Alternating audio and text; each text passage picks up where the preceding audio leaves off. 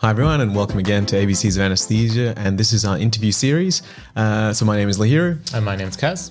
And today we're going to go through some actual exam style questions. And the last episode we mentioned the topics or the styles of questions that you could get. So we might go through them. Do you want to run through that, Kaz? Yeah, so I guess broadly the questions we would break up into motivation and brand. So motivation being why do you want to do anesthesia, and brand being why should we pick you. And then we go on to situational questions. Then questions surrounding leadership, teamwork, or communication, which come under the broader umbrella of CRM or crisis resource management, as we do in a lot of our kind of resuscitation training. And then personal attributes as they pertain to your strengths, your weaknesses, and then some general questions about yourself, which can often be some cold opens, which are interesting to cover. Some questions that are a bit more on the professional, college, clinical governance side of things, and then clinical questions. And then finally, lateral thinking questions. Excellent. So that's a good summary. So look, we're not actually sure how many episodes we're going to go through, whether we're just going to run through this in one go. But yeah, we'll just, after we get to around 30 minutes or so, we'll call it and pick it up in the next episode. Now, bring it live. Yeah, that's right. So now the first thing is, regardless of the question you get, I think when you're in that interview, you know you're going to be nervous, and there's going to be times that you mess up. There's going to be times that you stumble over your words. You might stutter. You might just do everything wrong. And I think a really important principle is to just go, wow, I'm really nervous. Or, well, you know what? That is an interesting question that I definitely have not thought about that. You know, just like saying the elephant in the room, chances are you're going to get a laugh. Yeah. That said, don't ever try to joke or get a laugh as a rule. But you know, just telling the examiners where you're at, I feel like that's a really important thing. And I've done that plenty of times with pretty good effect. Like I was just either really shocked by the question or I just was really nervous and I've just said it out. And that, you know, what is it? The act of identifying and accepting the state of mind or the emotion you're in does a whole lot to decrease that emotion. And I think it also brings everyone onto the same page. And I think it also, I think, potentially gives you a bit more leeway. And I did this in my Viva quite often when I go stumped. I'm like, look, I'm not sure. But going off the principles of what I know, this is what I think the answer is. And something we all practice doing. So the interview, you can go, I haven't thought about that, but based on my experience in ABC, this is how I would respond. And I think that's fine. Absolutely. So I like that. So, you know, state your tell them how you're feeling. Tell them about the emotional state. If the question is something that you find really tricky, you know, it's not a bad thing to say that it's tricky because it's genuine, it's honest. And that's, again, something that they're probably looking for, someone who's real. And then you mentioned... sorry, what did you mention again? So yeah, I guess if it's a question you're unprepared for, you can go, look, I'm not 100% sure about how I'd respond to this, but based on my experience, this is...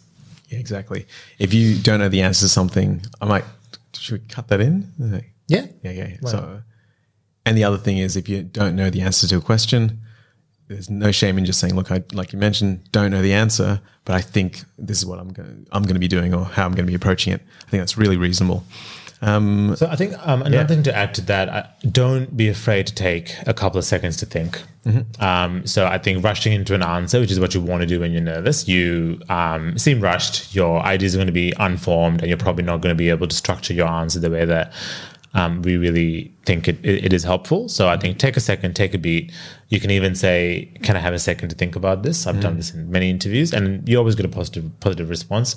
Those 3 seconds seem like eternity and a half, but really it doesn't seem that long to the interviewer. So take a breath, and you can even take a deep breath before you answer. So I'm a big fan of that. Don't rush in. Yeah, no, that's good. So a few more technical techniques around the, I guess, peripheral to actually answer the question, but I think we found those really useful.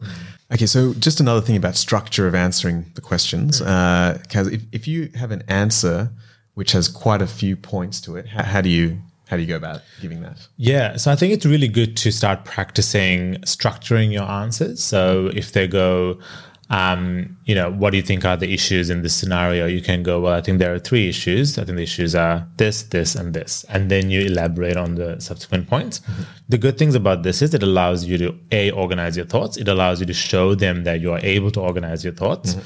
And it also gives them a bit of a roadmap. So when they're listening, even if you get a bit lost, they can follow you through. And in the worst case scenario, if you talk for too long and they want to cut you off, they probably will already give you marks for the points you didn't get to talk about. Yeah. So we do this a lot in Vivas, and it's really about getting your runs on the board.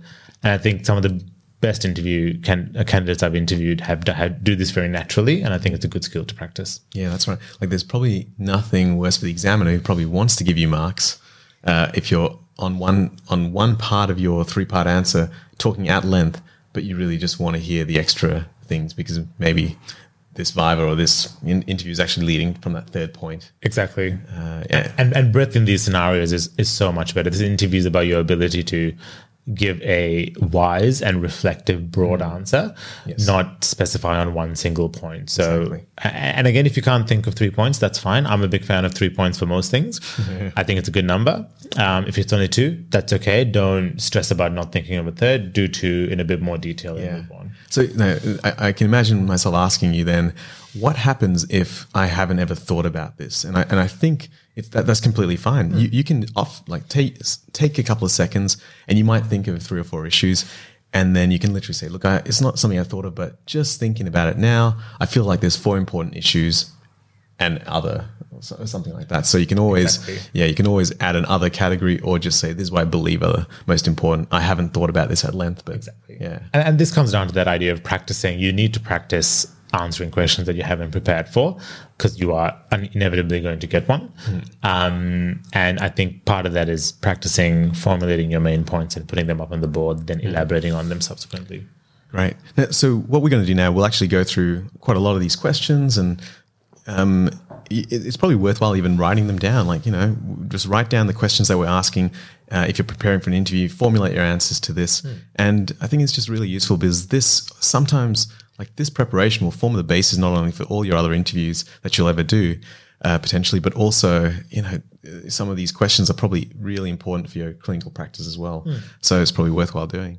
So let's get started. So I really like the way you frame this, Kaz, which is there's 2 quick key questions overall, which is motivation and brand. So tell us about that. So I think these questions are where you should start whenever you're preparing for interviews. So the first one is motivation. So what is your motivation for applying for this training program? These questions can take a number of different forms. The most common is, why do you want to do anesthetics? It can also be, why do you want to be part of the anesthetic program? Why do you want to do anesthetics in this network? And it can obviously be whatever specialty. And I think this is really speaking to your motivation for applying. The second question is brand, which is essentially, why should we pick you over everyone else? And I think this is a question you should expect. And I think this is something you need to have a good answer for. So this is where we really start thinking about, one of, I think, Lars' favorite lines that I love is what is your point of difference? What can you bring to the table that no one else can? And I think thinking through these 2 questions, I find is really challenging because you go, everyone's great. Everyone's amazing. I'm phenomenal. That's fine. I really honestly feel like everyone's really good. So really, what am I offering? I mean, you could probably hire anyone. Well, but that's the thing. So with the brand question, you really need to dial into, why are you different? And it doesn't have to be better. It can be, why are you different? It's what is unique about you? And this is really, really challenging to do because, as you said, like your other people applying for this program are all fantastic. So think about very uniquely, what can you bring to this role that no one else can? And that's a really hard process. So I had lots of chats with friends and family and my kind of study buddy, where we just kind of went through what is different. And we just generally asked, like, what do you think is different about me? And it was interesting. That's actually a really good way to do it. And it might make you feel a lot better about yourself as well. If you ask your loved ones, ask your friends, hey, why am I good? Validate me now. I do remember thinking about, what are my strengths? And then coming into the interview, and this was the interview at the hospital I wanted to work at, and they said, why are you right for the job? And I went through a whole list of the things that I thought were my strengths, and then at the end, it was almost like this was a rehearsed question regardless of what I said. And the interviewer said at the end, that's what everyone said. What makes you different? And I'm like, oh, I've got nothing. That was everything. I gave you everything in the first go. So maybe keep one special thing just in your back pocket. But I think in that, I think that's a really good point. Also think about what everyone else is saying. Everyone's a great communicator. Everyone loves anesthesia, and everyone loves working in a team, and everyone loves research. Yeah. Though I can guarantee, you will hear that like 36 times when you're doing interviews. And I think, and you can say those points. So my points were very similar, but it's about saying them in a different way and bringing in your unique experiences to facilitate that. And with the motivation questions, I think this question is the absolute hardest, okay? You need to really think about why do you want to do anesthesia or why do you want to do your specialty, and you need to be really precise and specific to yourself. Yeah. And it's hard because you probably haven't done much anesthetics, nor have you worked in the day-to-day job of being a consultant anesthetist, which will be the majority of your career. Exactly. So in a way, it's a bit of an artificial question. Really, the answer is, look, I'm just rolling the dice on this. I think it seems good. Anesthetists seem happy. Yeah. Lahira and Kaz are having a good time. Not doing anesthetics with podcasting. That's probably not a good sign, is it? Look, I think that's a great point, and I think that is something you should be willing to admit. Probably not in person, because if you're applying for the program, you're expected to have done enough anesthesia that you kind of have an idea. Yeah. But I think really think about why. So for me, like my answers were super generic. It was because I actually found anesthesia to be the only part of medicine where you generally have to have an intimate, acute knowledge of a lot of the pharm and phys that, on a shorter time course and really enact change. So that's a really generic answer. But I then spent, honestly, like pretty much until probably about a fortnight before the interview trying to say that in a really unique way. And I only really got there right at the end. Yeah, okay. So with this, again, what I do with my friends when I do interview practices, I just go, but why? But why do you want to do anesthesia? But why? But why? But why? And we just kind of just have this long conversation, and you essentially get it out of people that there's literally make your interview practice friends, or be a 5-year-old to you. Exactly. Which is like I remember one of my family friends always going, but why? But why? But why? Why because was the phrase. Why because? Okay, so that's interesting. So I like that approach, because you have to really drill down to the essence of what you enjoy about life or enjoy about your work. Yeah. I think this is something I tell the medical students, that you will pick jobs based on bad evidence. For example, maybe you do a number of rotations, and most of the time you're not good enough because you're a medical student. You just haven't done the hours or the technical time to get good at these skills. And then one day a consultant or registrar will say, hey, that was really good. And then suddenly you'll be like Stockholm syndrome. Yeah. And you'll be like, oh my God, this person believes in me. Yeah. I think I'll be good at that job. But really it's just because you felt like someone backed you for that moment. And I think this is really a really bad reason. I think I was lucky to choose anesthetics because it's turned out to be exactly what I want to do. But I think a really good way of doing it would be to talk to lots of consultants about the day-to-day of what they do. And not just what's great about the job, but what is the really bad stuff about the job? And then trying to decide whether your personality is okay with that. For example, knowing yourself in depth about, what you're like. For example, if you're an extrovert and, you're doing something where there isn't much, outward energy type of stuff, it might be really difficult to be, let's say you're an extrovert and you're doing radiology and pretty much just looking at screens all day. That might be a bit difficult. Or maybe you're an introvert and you're doing general practice or something where you have to talk to people all the time. This is an inherent part of your personality that doesn't match the job that you're going to get to. Whereas I think with anesthetics, but again, ask all your bosses, find out what the job is like. Are you going to be okay with the boring times, the downtime where the case is absolutely smooth sailing? Or are you going to be okay with crisis management or the harrowing stuff that happens? And it's hard to know, but I think these are the questions you got to ask yourself. Yeah, I think you do have to make a bit of an estimation on what you've seen and what you've experienced and what you've heard. But I think the answer to this question can even be a bit more romantic than that. It can really be about, what was that moment that made you go, oh, this is kind of it. And for me, like a big part was the people I work with. It was kind of I was in a department, and a lot of the trainings have said this to me. Like you're in a department, and you're like, oh, if I end up like these guys, I'll be pretty happy because they're all relatively well adjusted. They're pretty happy. They all cycle. They're in great shape. Yeah, that's right. Thank you. And they look after you. Thank you. Not you, no. That's right. But, COVID-19 hasn't been good. And for me, so that was one of my big reasons. I actually said that in my interview that it was actually because I just think, yeah, that was a big reason for me. So I could speak about that really genuinely. And I think you should find the reason that you can speak really genuinely and try to give a bit of a broader answer a broader answer regarding that. Yeah, good. Okay, so we got, these are the 2 quick questions. What's your motivation? Why do you want to do anesthetics? Talk to everyone about it. Find out what the job really means. Find out what the boring bits are. Find out what the good bits are and why is it good. Or, or critical care or ED, ICU. Why there's hospital. That's probably, I can imagine just, I literally just looked up each of the hospitals to find out what their thing was. And, it's kind of a funny question because I'm sure most people would be happy to do anesthetics anywhere. Yeah. And so, what happens if your training hospital was hospital A and you went to hospital B for the interview and you were asked, look, I noticed that you've trained in hospital A. Do you prefer them or us? What would you answer to that? I think that's a really hard question. And I actually don't think you get asked that very often I've never heard that being asked.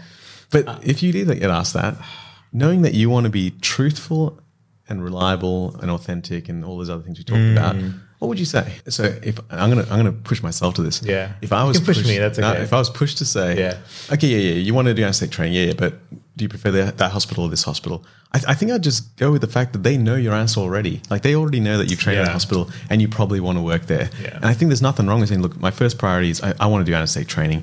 I really enjoy the hospital I'm working at. That's no lie. I'd love to get the job there, but if